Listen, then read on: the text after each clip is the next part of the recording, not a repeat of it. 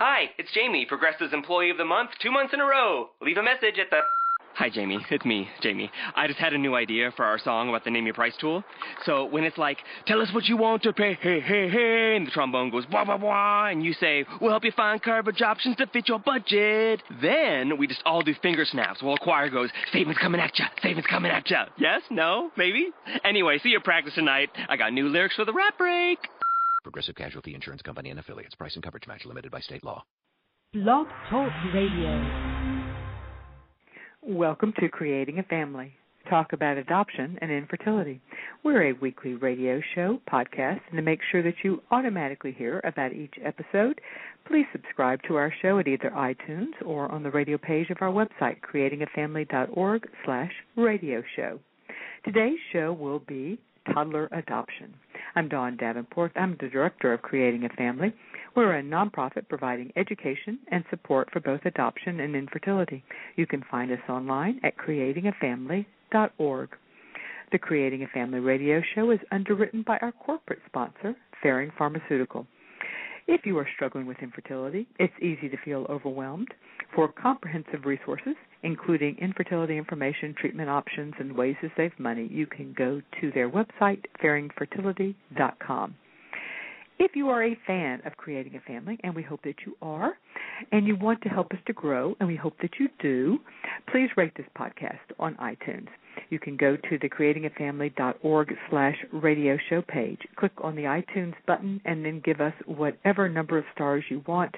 And if you're feeling like you have a little extra time, please write a review so others can find us, because iTunes uses these reviews in order to recommend podcasts and radio shows.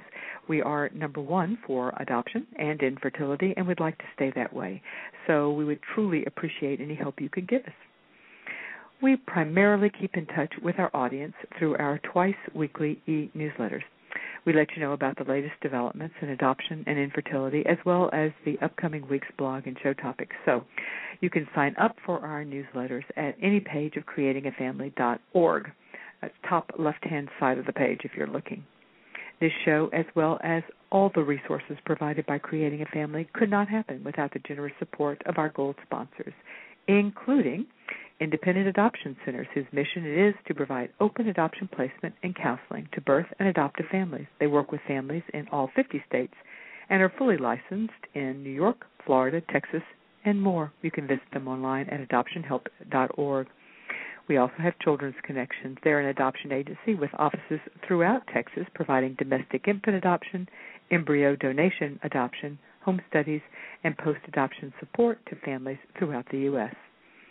We have Nightlight Christian Adoptions, which have been providing adoption services for more than 50 years with offices in California, Colorado, South Carolina, and Kentucky.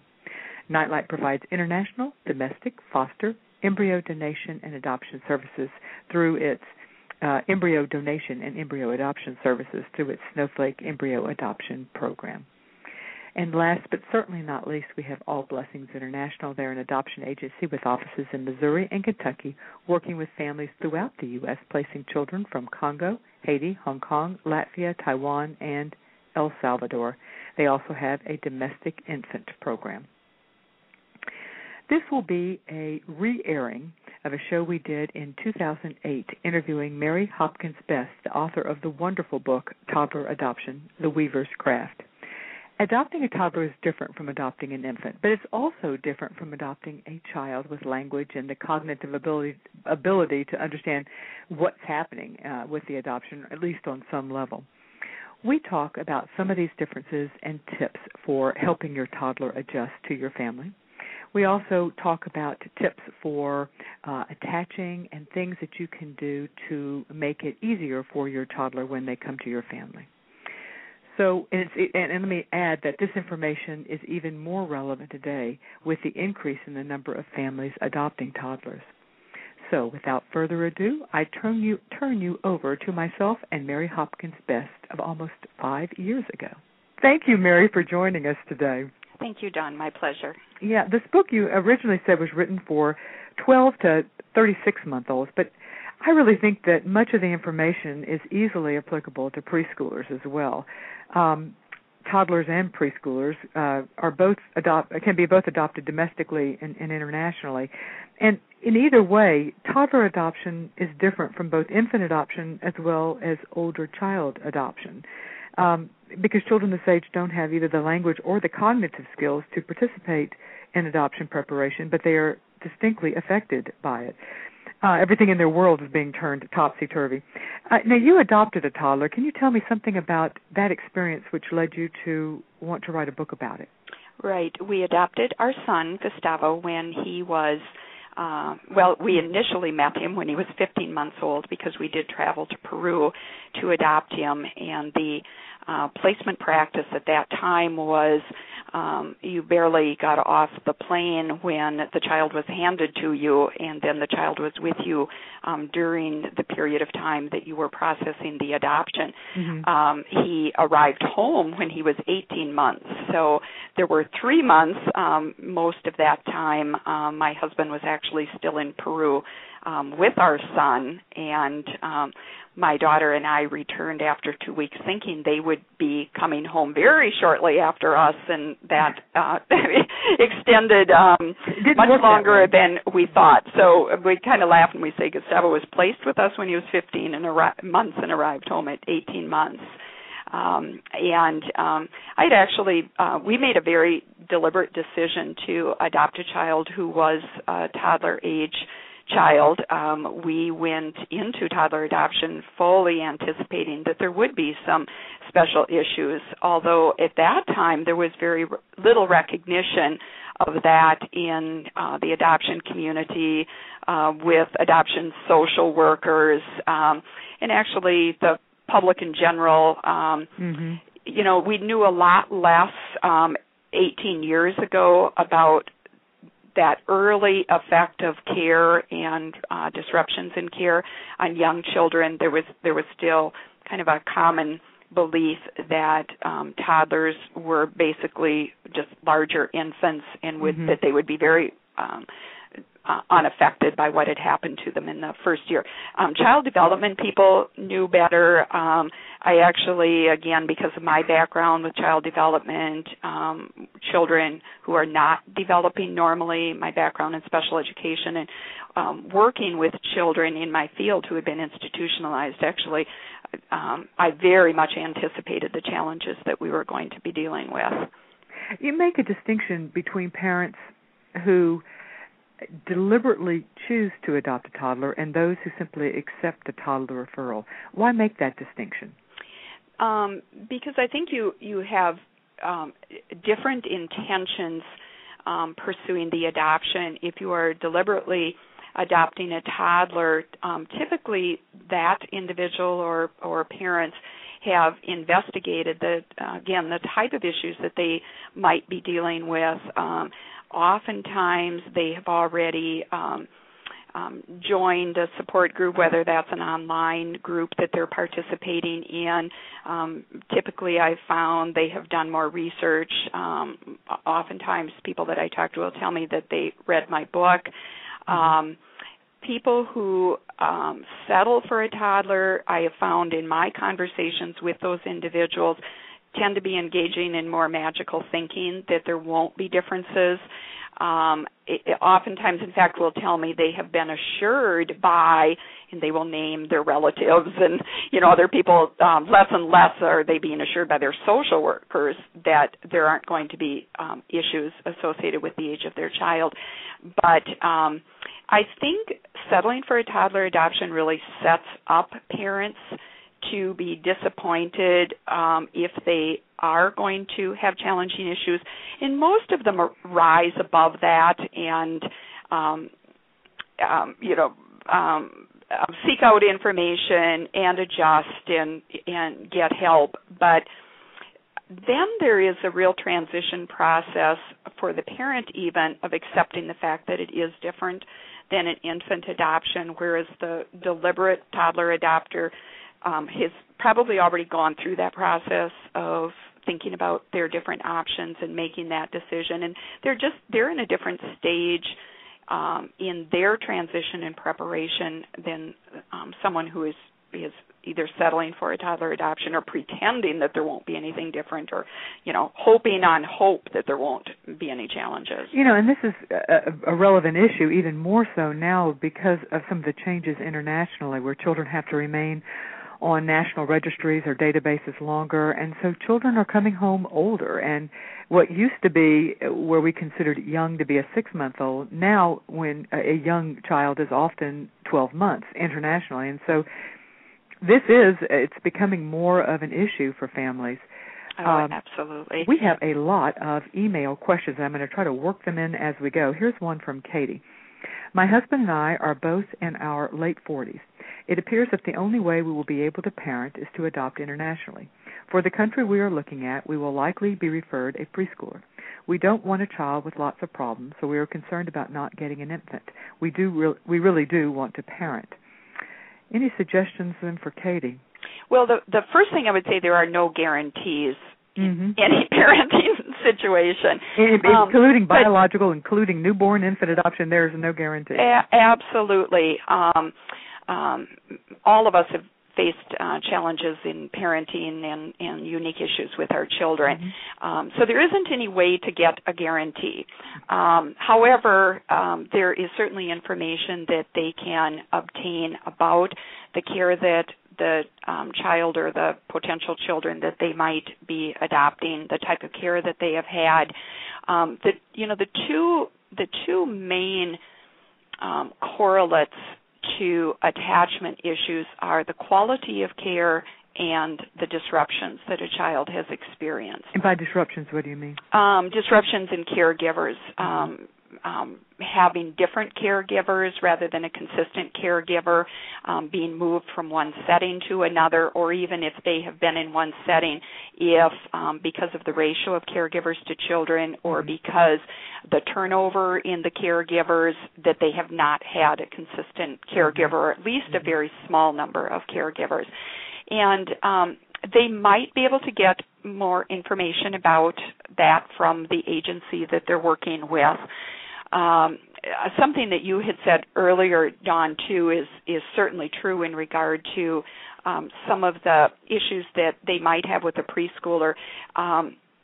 Chronological age means a lot less than developmental age with children, and sometimes when we adopt children this could be true with domestic adoptions, depending again on the type of care that the child has received, the type of stimulation, et cetera. The chronological age is going to mean less than the child's developmental age, and their development, they may have developmental delays in all aspects, their physical development, again depending on the type of care that they've received, their social emotional development, their cognitive development, et cetera. So it is important to think in terms of where the child's at developmentally than just their chronological age. But, having said that, again, if they're looking for an ironclad guarantee that they aren't going to have challenges, they're not going to get that. And again, even if they had birth children, they aren't going to get that. I need to go ahead. No, go ahead. This question I got yesterday, and I actually wanted to start with it because it made me smile. This is from Julie. She says, my question is simple. Why is the book subtitled The Weaver's Craft?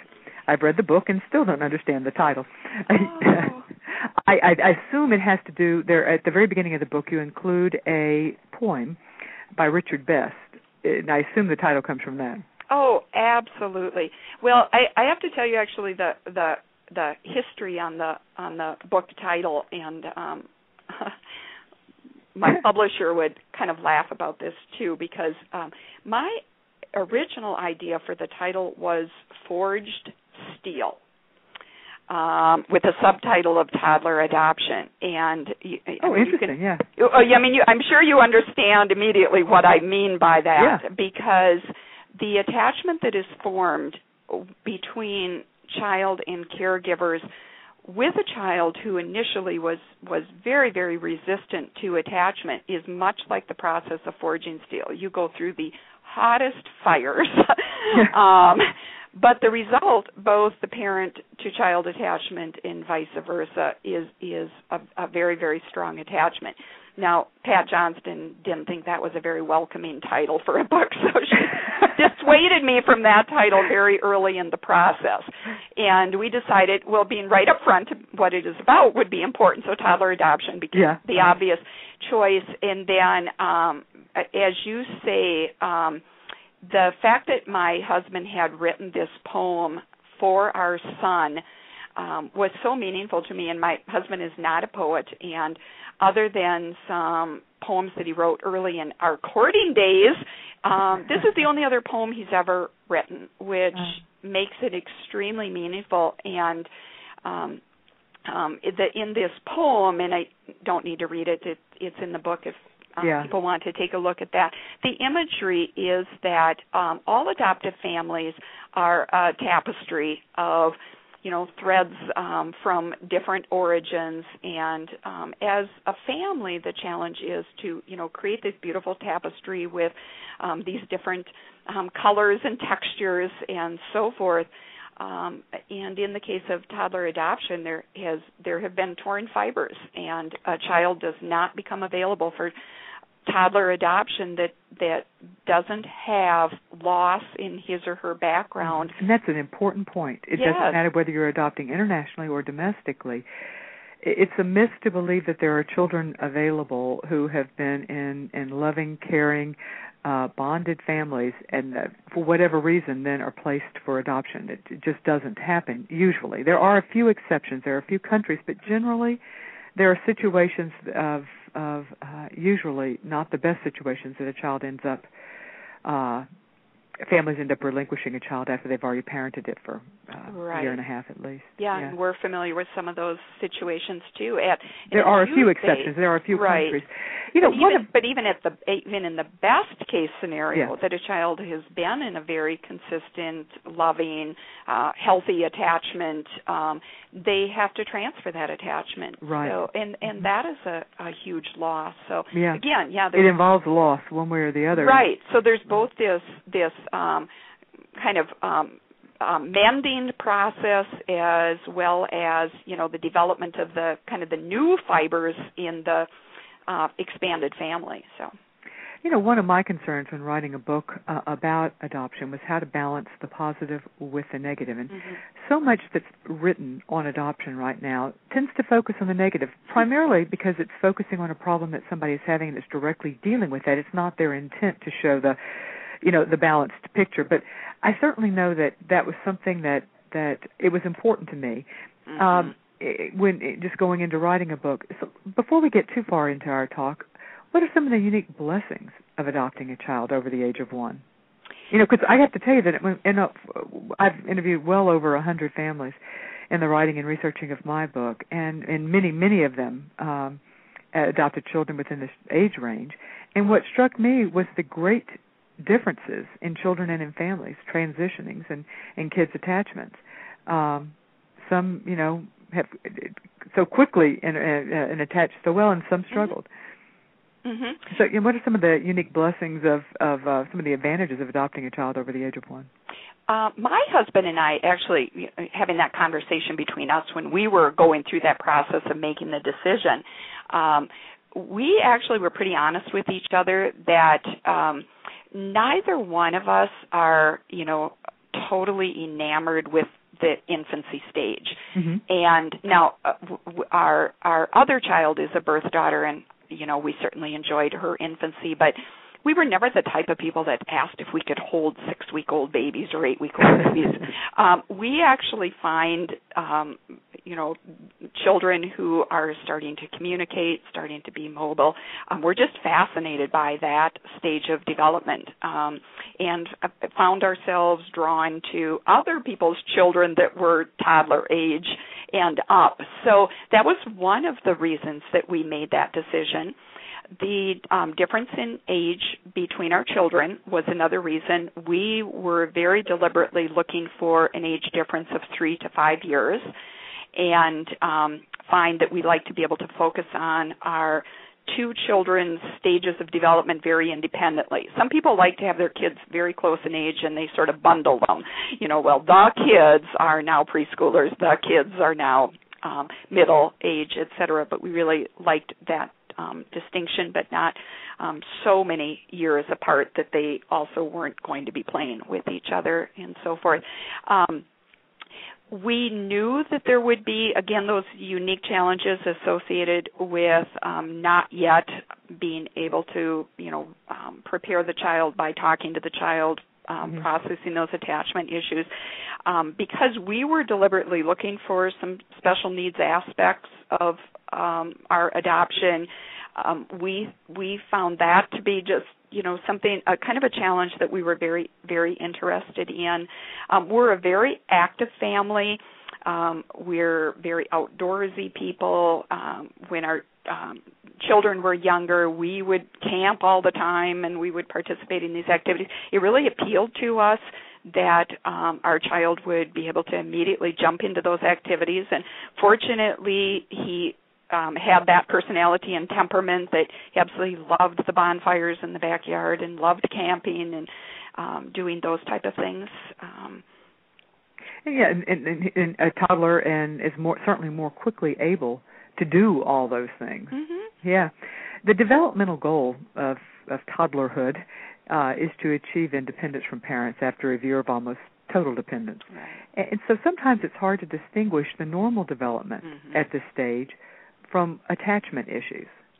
Right. And can you talk a little about just briefly about what the normal developmental stages at this age, at this age, right? Toddler age. Let me first just emphasize what you just said, Dawn, and that is one of the greatest challenges of toddler adoption.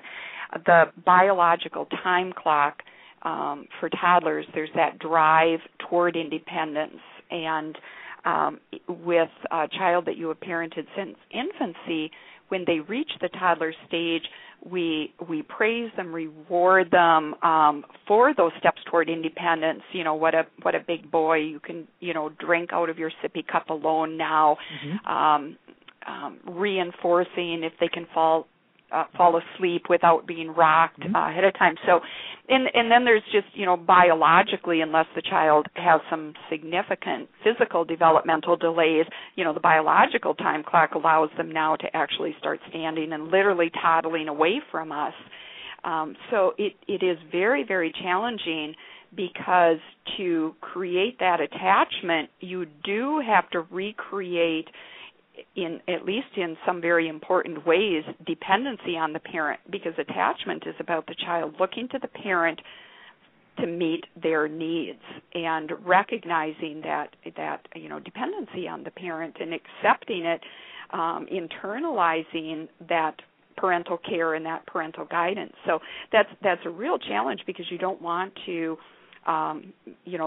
delay long-term that child's development. You want to be working on their language skills, for example. You want to be stimulating their physical development, but yet you have to also be creating that dependency on the parent to form the attachment. So, one example that I like to give people, because everyone has had this experience with a toddler, if not their own toddler, they've observed it in other children's toddlers. One of the things that toddlers do that is just such a visual representation of the toddlers striving to develop independence and that that internal drive, but yet that need to be dependent on the parents is what happens when they first start learning to walk. And one of a toddler's favorite games is to try to run away from the parent. Mm-hmm. But child who has a healthy attachment to the parent is always visually checking back with the parent to make sure that they can see them, they know that they're not out of sight, and they become frantic if in fact they toddled a little bit too far and now they can't see their parent anymore. Mm-hmm. Or if anything happens, something startles them, something frightens to them, they immediately look back to the parent, seek the parent out, want to be comforted by the parent, and they kind of swing back and forth on that continuum of trying to escape the parent, needing the parent to scoop them up, rescue them, give them comfort and so forth. But with a toddler who isn't displaying any attachment behaviors, that's one of the very observable ways to watch their attachment to their parent. Do they look to the parent? Do they seek the parent out?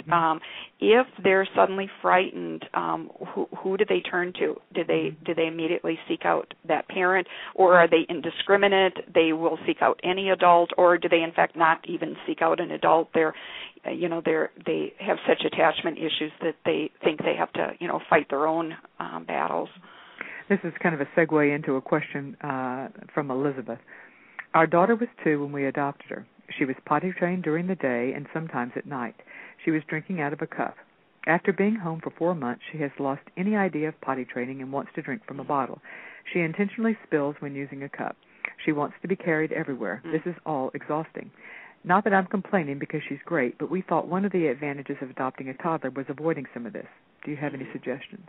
Oh, yeah, absolutely. And my first thought was that much of this is a very positive. Oh, it is extremely positive. Yeah, extremely positive, because the child is actually creating the opportunities for that attachment parenting. Exactly. And she's creating it on her own so that they don't have to try to reintroduce the bottle, so that they can have that cuddling and staring into each other's eyes and stroking the cheek and things like that. They're very, very lucky in that regard, because most of us had to force those issues. Exactly. I think it is more common to have to try to reintroduce it than theirs. So I think, exhausting or no, I think this sounds very positive.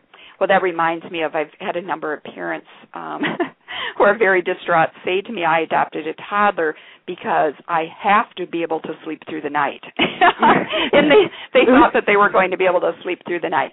And again, the type of behaviors that child is needing and wanting at this point is extremely important for the toddler's attachment to the parent. And it's not going to last forever, but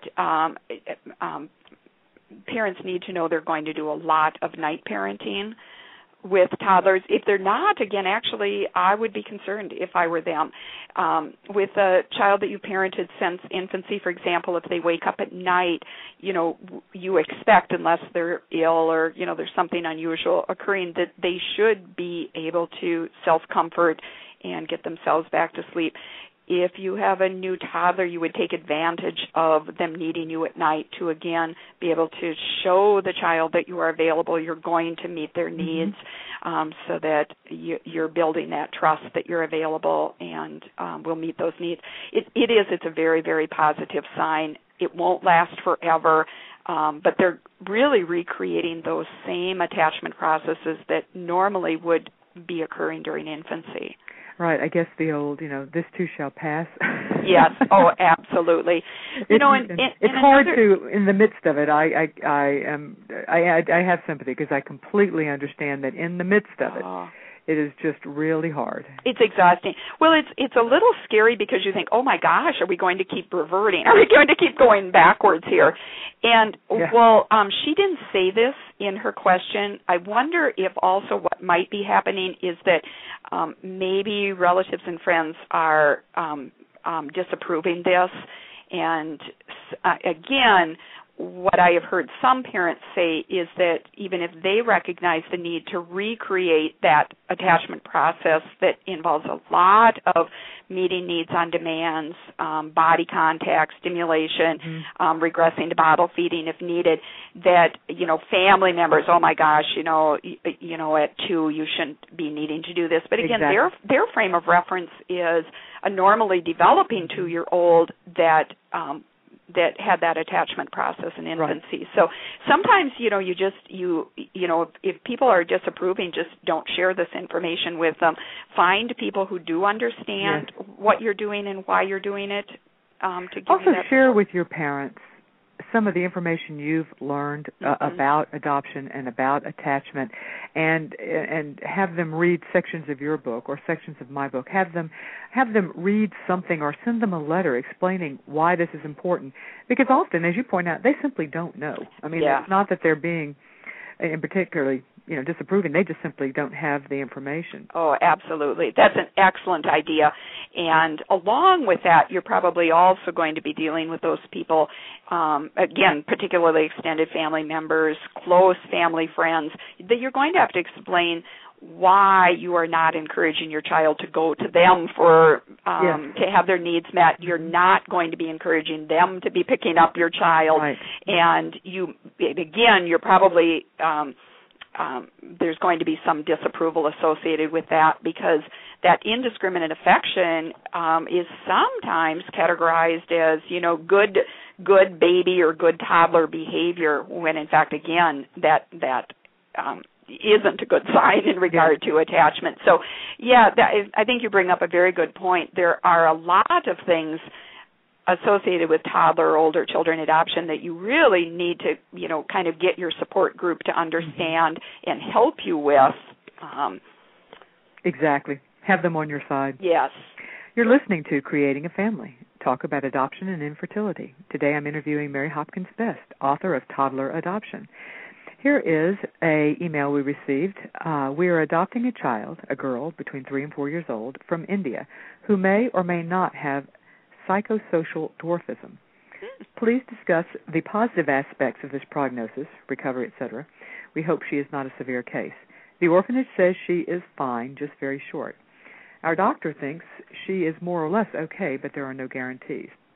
I speak Hindu like her, and we have a 10-year-old bio daughter in the house. Also, can we change her name, which is impossible for Americans to pronounce? And I should also mention that I have another email also asking the question about name change. I am not an expert on psychosocial dwarfism. It's my understanding that it is the extreme form of failure to thrive caused by neglect in the early years. I don't know if you feel comfortable, and I'm not really sure that it's the purpose of this show to really go into a specific diagnosis. It appears that there's at least some evidence that this is a child that has had some rather extreme neglect, although they may not know this. Why don't we focus on the name change at this point, unless there's something that you want to speak to as to any information you specifically have on the psychosocial dwarfism. Right. Again, I don't want to get into specific diagnosis, but I think a general rule of thumb, good for them. They've obtained as much information as they can. It sounds like they probably provided the information that they have to their pediatrician. Just a couple comments about that. There are doctors who specialize in international adoptions and some of the diagnoses that are not at all common in the United States, and being able to even to interpret the information that they get, having a better understanding of the type of information and interpreting it from other countries. And I always encourage people to seek out that information. As an example, we had a psychological report that had been done with our son. It was the scariest thing I've ever read. It often can be. Right. And when we didn't do this before Gustavo came home, but as we worked with counselors and worked with a psychiatrist, for example, later, they were able to sort of put that in a different frame of reference than us simply getting this information. And there are just cultural differences in regard to how those are done in other countries and so forth. The vast differences, and these would be international adoption doctors. And I have information on my website, findingyourchild.com. It's on the frequently asked question page on how to find an international adoption doctor that can help you. The fact that she speaks. Oh, go ahead. I think that's really important, and even the size charts are different in different countries. So information on she's extremely small and putting that in the context of what her development was and so forth. That the mom speaks Hindi is a very wonderful. That's great. Oh, that is huge. I am very, very envious of that. But let's talk a little bit about the name change. Well, anyone that has read my book knows that I do have a strongly biased opinion on that. And I believe with a toddler that it is important to acknowledge the importance of that name, minimally to try to incorporate that name into what the child is going to be called at home, or combine it in some way.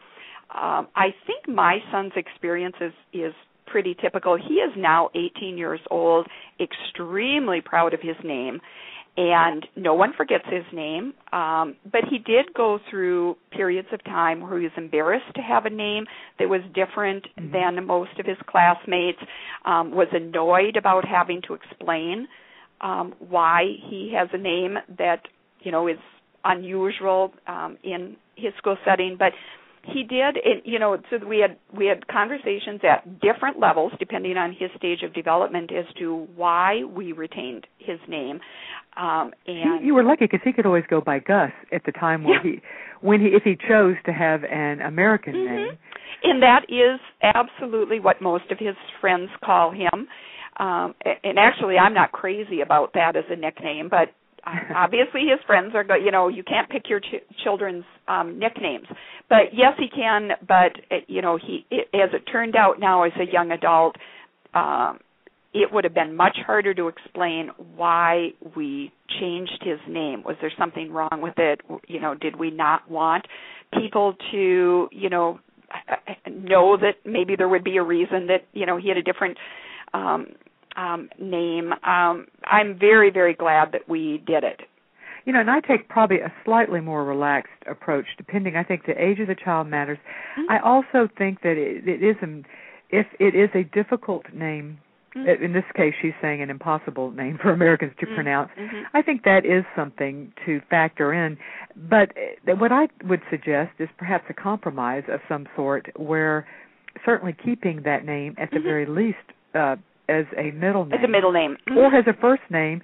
But look, is it one like I look at Gustavo and I think, well, if it were a difficult to pronounce name, there's an obvious nickname. Is there a way to nickname that so that you could keep her name, but it is an easily pronounced nickname, either in her native language or in Gus, I guess would be an American.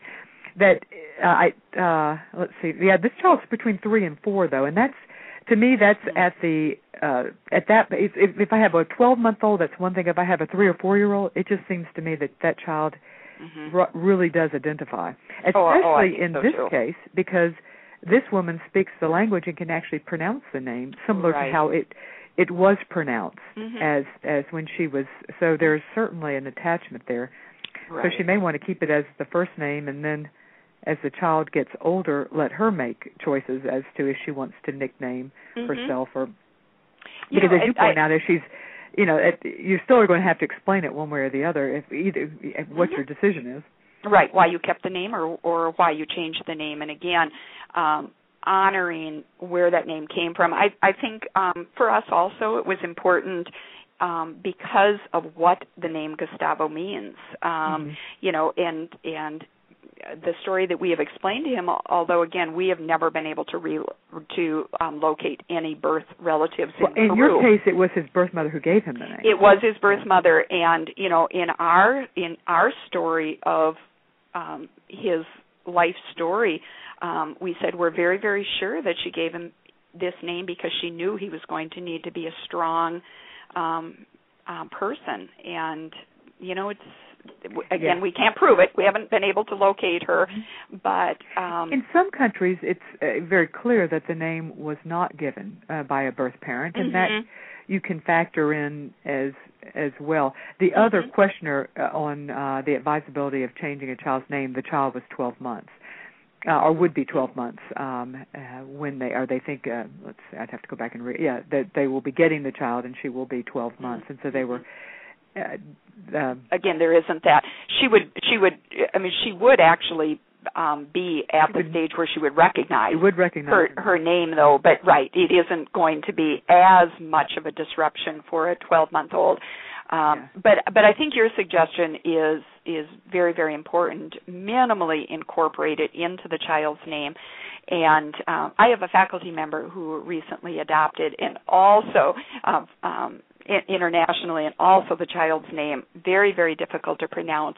And they came up with a great nickname that, and I think within the family, they, to honor his name, they did learn how to pronounce it, and they do use his full name, but affectionately use his nickname, and at his preschool, they use his nickname. And one suggestion I have, and then we've got so many questions here. One suggestion would be make sure that when you are picking up your child, if you are fortunate enough to travel to pick them up, to learn to pronounce the child's name the way it was pronounced by his caregivers. Oh, absolutely. And if you aren't traveling to pick your child up, to find somebody who is a native speaker and practice it so that that you actually say it in a way that the child would recognize. Here's a couple of questions, all on transitioning, and I really want to get to them because I think that is, you have so many very practical suggestions in your book on this, and it's the transitioning of your child into your home. I'm just going to start by, I think we can get to all your suggestions through. I've got three questions here. My child will be 1 year old. She's in an orphanage now. Would it be better to go to a motel and stay about 2 to 3 weeks to help her adjust?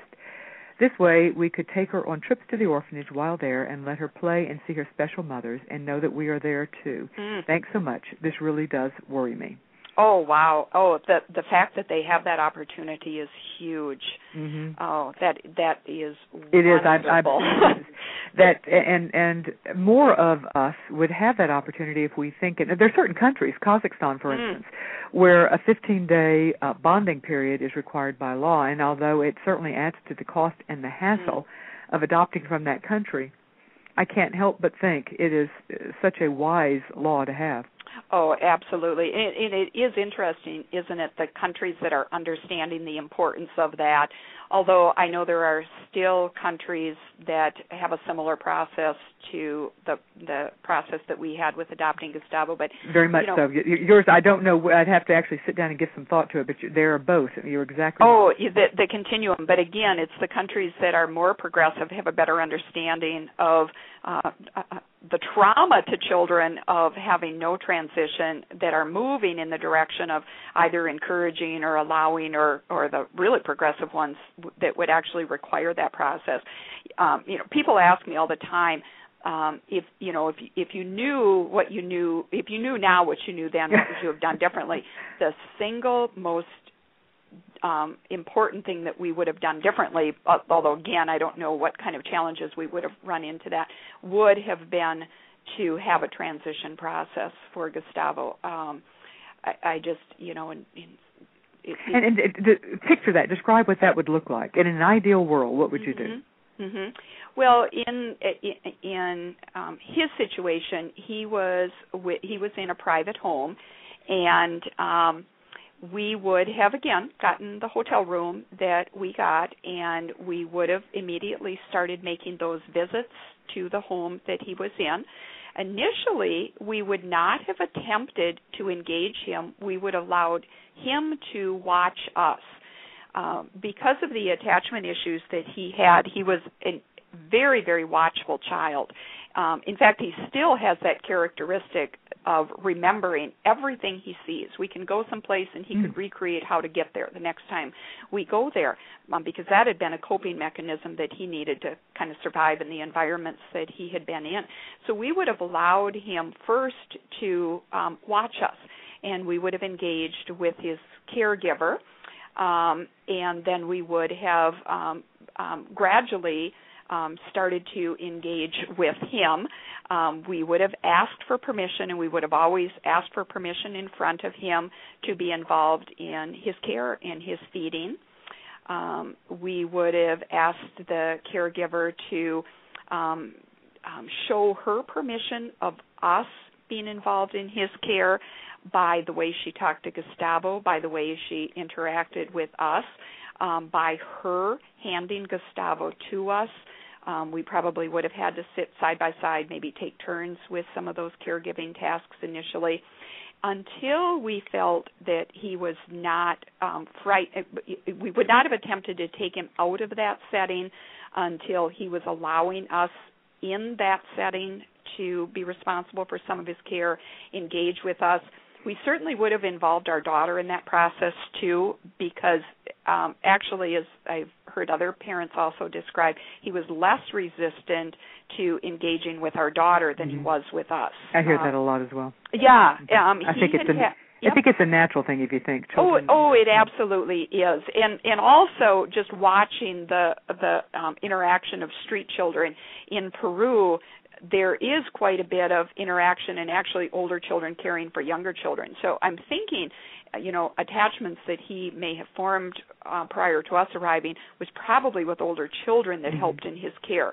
So we would have, involved Natalie in that as well. And again, done parallel play where he was playing with her. We would have sat on the floor, gotten down to his level, and so forth. And we would not have, again, taken him out of that setting until we had established some of those connections. And then we would start on gradual outings. We would have learned from his caregiver about his interests. So if there were particular places that he liked to go to, things that he liked to do. Our son was fascinated by all things automotive, train-related. So we would have, selected outings that he would have been interested in, very short to begin with, returning there for caregiving. And keep returning him back to absolutely. his foster home with longer. Now, you've just described the ideal, and what I hear is a very, very gradual. Very gradual. Now, Rayanne writes a question, and she says they're ready to pick up their 19-month-old from Guatemala. He's been living with the same foster family since he was born. Oh, wow. We've been to visit him 3 times, 3 months, 6 months, and 12 months. We've left pictures and a video of us while we have waited.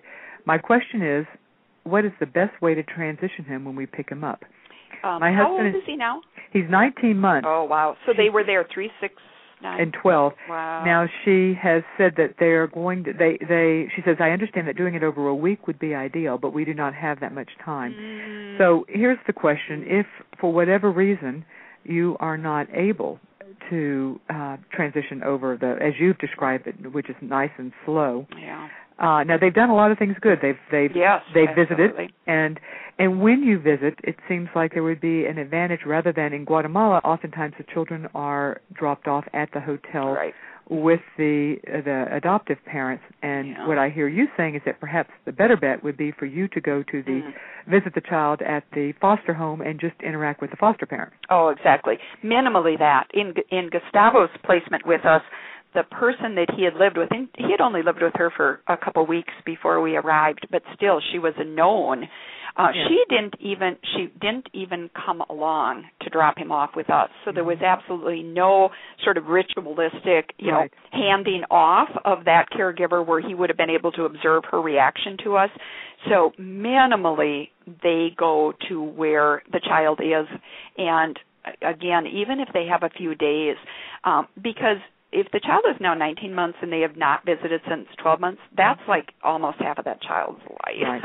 Yeah, even though looking at the pictures is a good idea and the video. Oh, absolutely. But nonetheless, you're exactly right. From this kiddo's perspective, these people are strangers. Right. And I'm hoping during those visits that the child was not placed with them in the hotel and then the child went back, because those would have all been disruptions in that child's care too. And chances are pretty good that that's what did happen, though. That is that's the norm.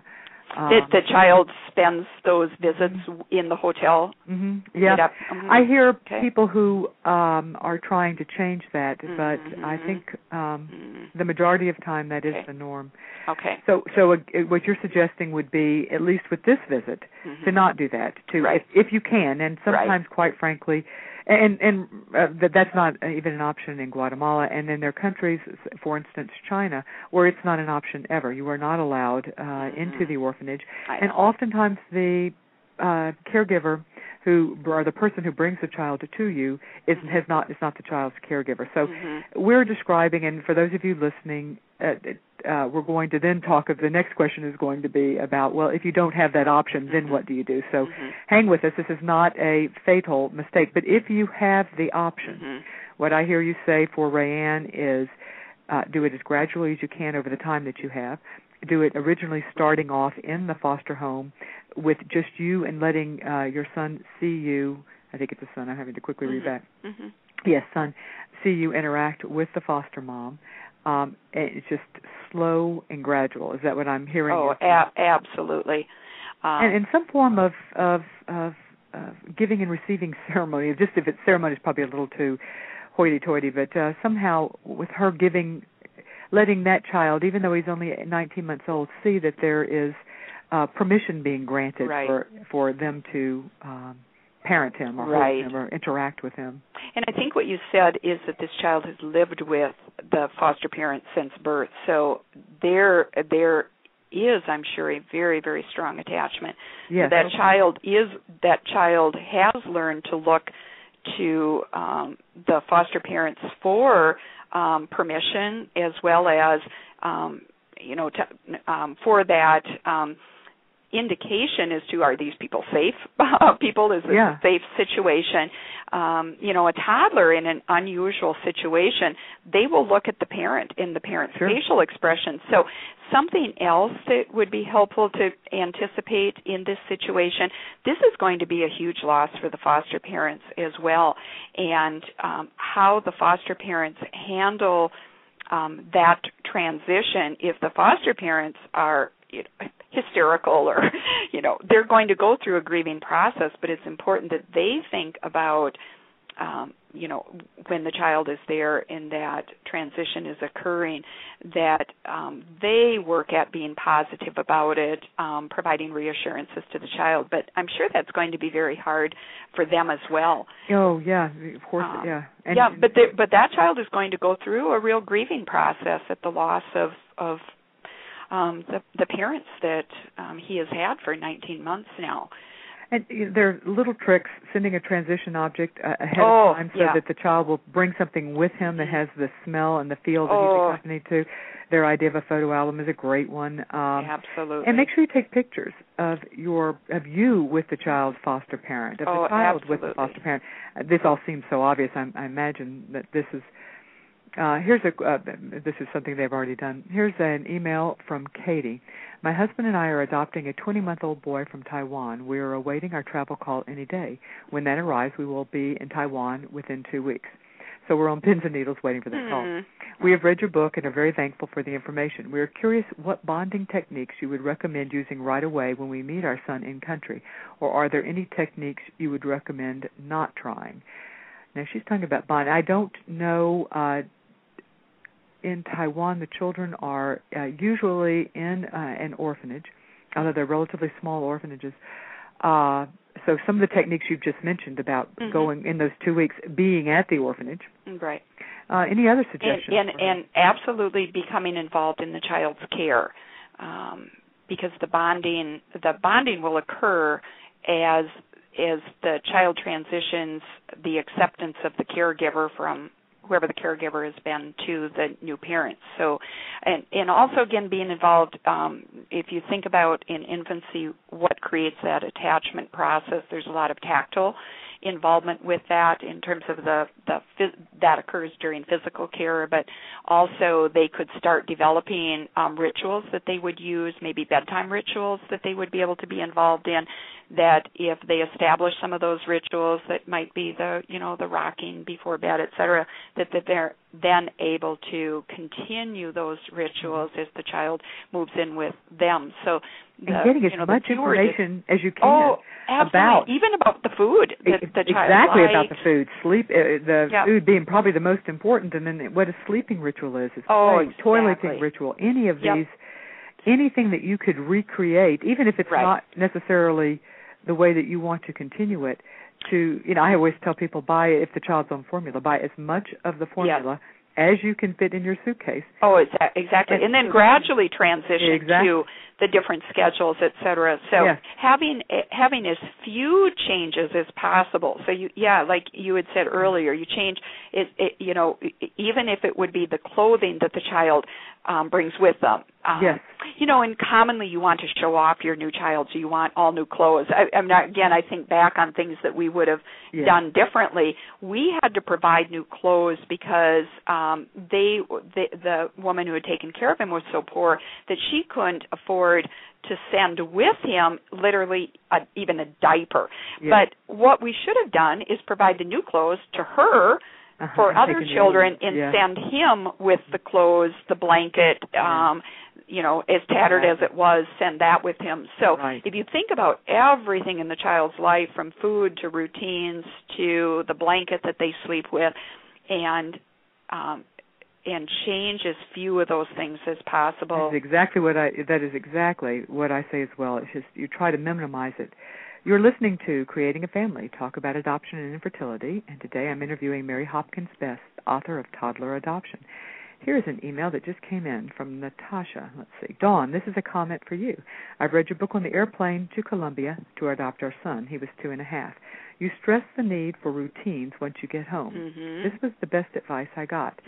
My free spirit nature really hates routines, and when we were first home, I avoided them because I thought they would make me feel constrained. But my son was having a hard time, so I reread the second half of your book and took your advice and set a routine time to eat, play, pick up, run errands, bath, and bedtime rituals. The fact that you were very practical helped me, and it has made a world of difference. I want to make sure that you mention this. And I will mention it. You also say this. Yes, routines do. That's once you return home, but in particular, I think it's very helpful at the beginning. Your child has so much to adjust to that you don't want part of the adjustment to be wondering what is going to happen next. Because there's a lot of energy devoted to adjusting to change. So establishing those routines and sticking with those religiously. And that's actually kind of a toddler thing anyway, that they're sticklers for routines, so it kind of fits into that, the developmental need of a toddler anyway. But I know there's a lot of challenges against that, especially with a new child. The relatives want you to come and stay in a hotel so they can meet your new child. People want to come and visit at all times of the day and night and so forth. But you really need to cocoon for a period of time. Well, I like that cocoon, yes. That's exactly what I think you need to do. And I think that sometimes people who haven't had children don't realize that you're going to probably get there anyway, that children do force us to, because they are routine little beings, and so they will get us there. Here's an email from Kevin. I'm at work, so I'll submit this via email and listen to the show tonight.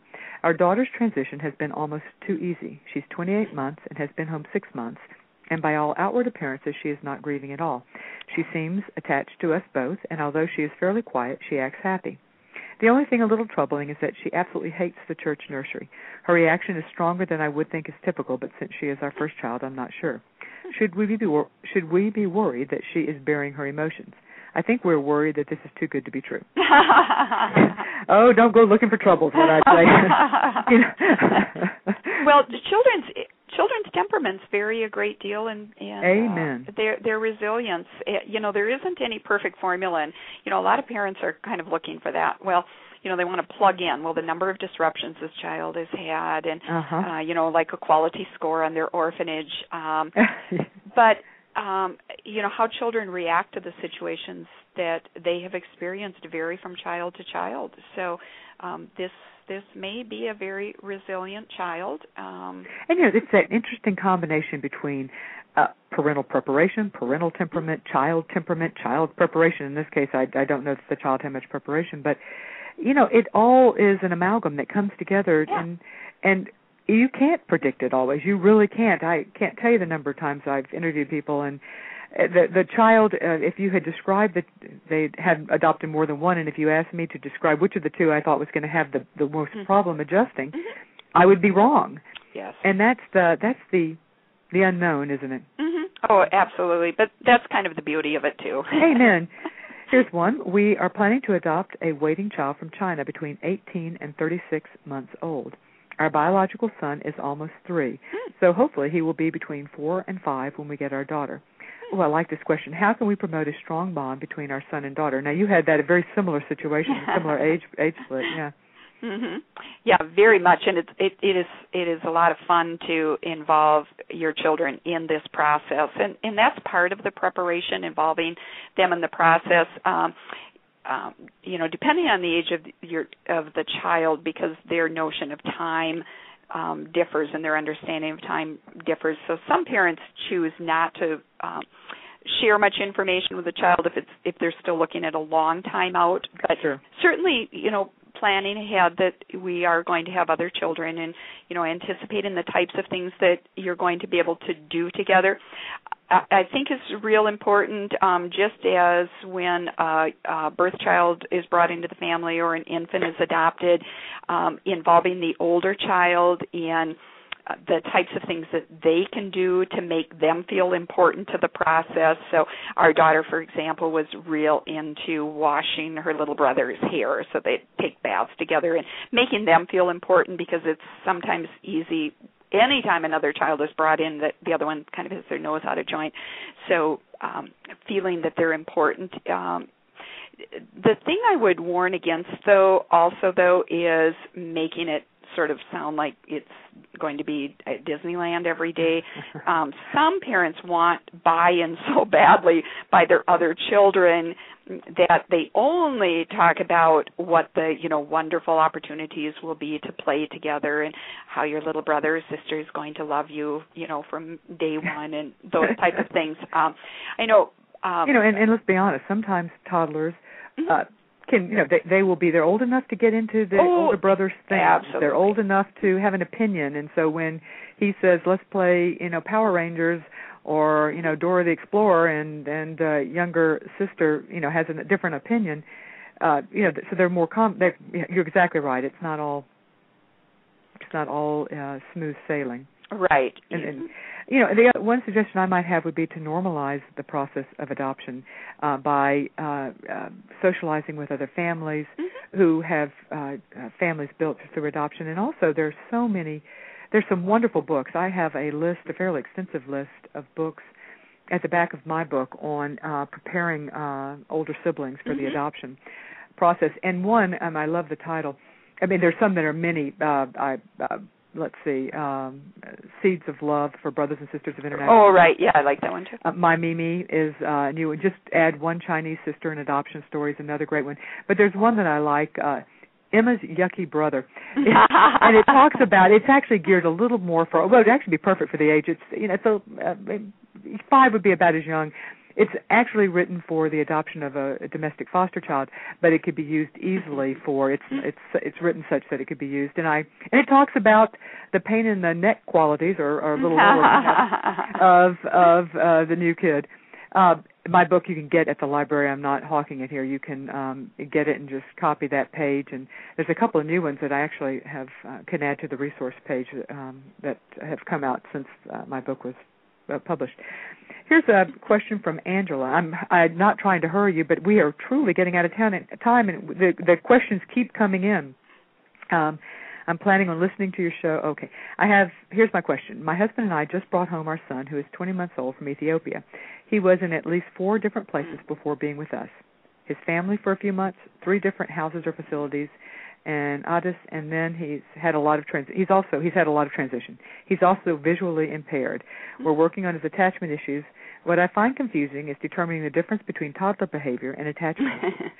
We've talked some about that, but she also says, what are some additional things that we can do to help him attach when we don't have the ability to do eye contact during feedings, comforting, and playtime? I wanted to make sure I got that in because I think we have talked some about the differences between toddler behavior and attachment, or how that could be confused, and not so much the differences, but how it can be confused. Wow, that's an excellent question. That's an excellent question, isn't it? Because we use eye contact a lot. We use it to understand where our children are at in terms of attachment. If they avoid eye contact, et cetera, we use it to build attachment when we're doing attachment parenting or rocking and so forth. That's only one component of the attachment process, but they're probably going to be overemphasizing then the tactile. Yeah, I was thinking the same thing. We're going to have to make up for it with the,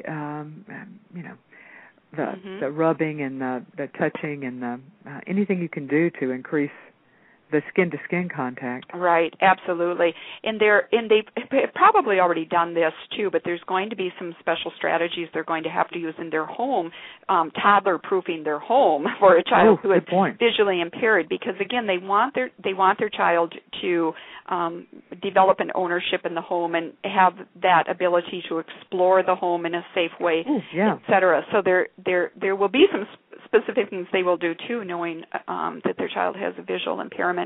And they can actually, there's a lot of help available through support groups for children with visual impairments and so forth, that they can get some help with that in terms of, they're going to use auditory devices that will, be safe. Well, and the auditory forms of bonding as well. Absolutely. The singing, the cooing, and especially the ritualistic things that you could do which would increase the bonding. Yes. And just the ability to, if you can get him to take a bottle, the hearing of your heartbeat, as he cuddles with you.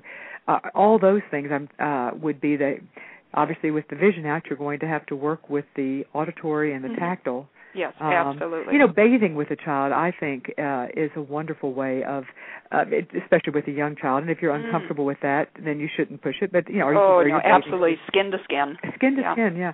I can't believe we are at a time, and we have a lot of questions that have been coming in. They've been coming in steadily through the show via email. Mary, we really, if you're available, I'd love to do it again sometime because we have got so many questions still here. Thank you so much. This has just been excellent. Thank you. My pleasure. You've been listening to Creating a Family, talk about adoption and infertility. And today I've talked with Mary Hopkins Best, author of Toddler Adoption, The Weaver's Craft, about the unique rewards and challenges of adopting a toddler. Her big book is available at perspectivespress.com, tapestrybooks.com, as well as amazon.com, and probably bookstores as well. This show is live every Wednesday from 12 to 1 Eastern Time. You can replay the show or download it as a podcast from iTunes, and you can get both the replay and the podcast from findingyourchild.com. You can subscribe, by the way, to the download also at this page. To find out more about other shows, sign up for the updates on the homepage of findingyourchild.com. It's simpler. You just type in your email address. The next 2 weeks' shows, next week, on January 30, I will be interviewing Dr. Jane Aronson on the health issues of internationally adopted kids. And on February 6th, I will be interviewing Dr. Diane Aronsoft, a developmental psychologist who specializes in families formed using assisted reproductive technologies. And she's the author of the book, Mommies, Daddies, Donors, and Surrogates. The UN estimates that there are 143 million orphans in the world, including 115,000 children currently available for adoption in the U.S. foster system. These kids, as well as the millions of older children throughout the world, deserve a home. To get more information about U.S. kids waiting for a family, go to adoptuskids.org. God smiles when a kid finds a family, and a family finds a kid. Thanks for joining us today. I'll see you next week. Bye-bye. Let's say you just bought a house. Bad news is, you're one step closer to becoming your parents. You'll proudly mow the lawn. Ask if anybody noticed you mowed the lawn. Tell people to stay off the lawn. Compare it to your neighbor's lawn. And complain about having to mow the lawn again. Good news is, it's easy to bundle home and auto through Progressive and save on your car insurance, which, of course, will go right into the lawn. Progressive Casualty Insurance Company, affiliates, and other insurers. Discount not available in all states or situations. The Starlight Lounge presents An Evening with the Progressive Box. Old moon, yeah. That's Hugo, tickling the ivories. He just saved by bundling home and auto with Progressive. Gonna finally buy a ring for that gal of yours, Hugo? Send her my condolences. Hi-oh!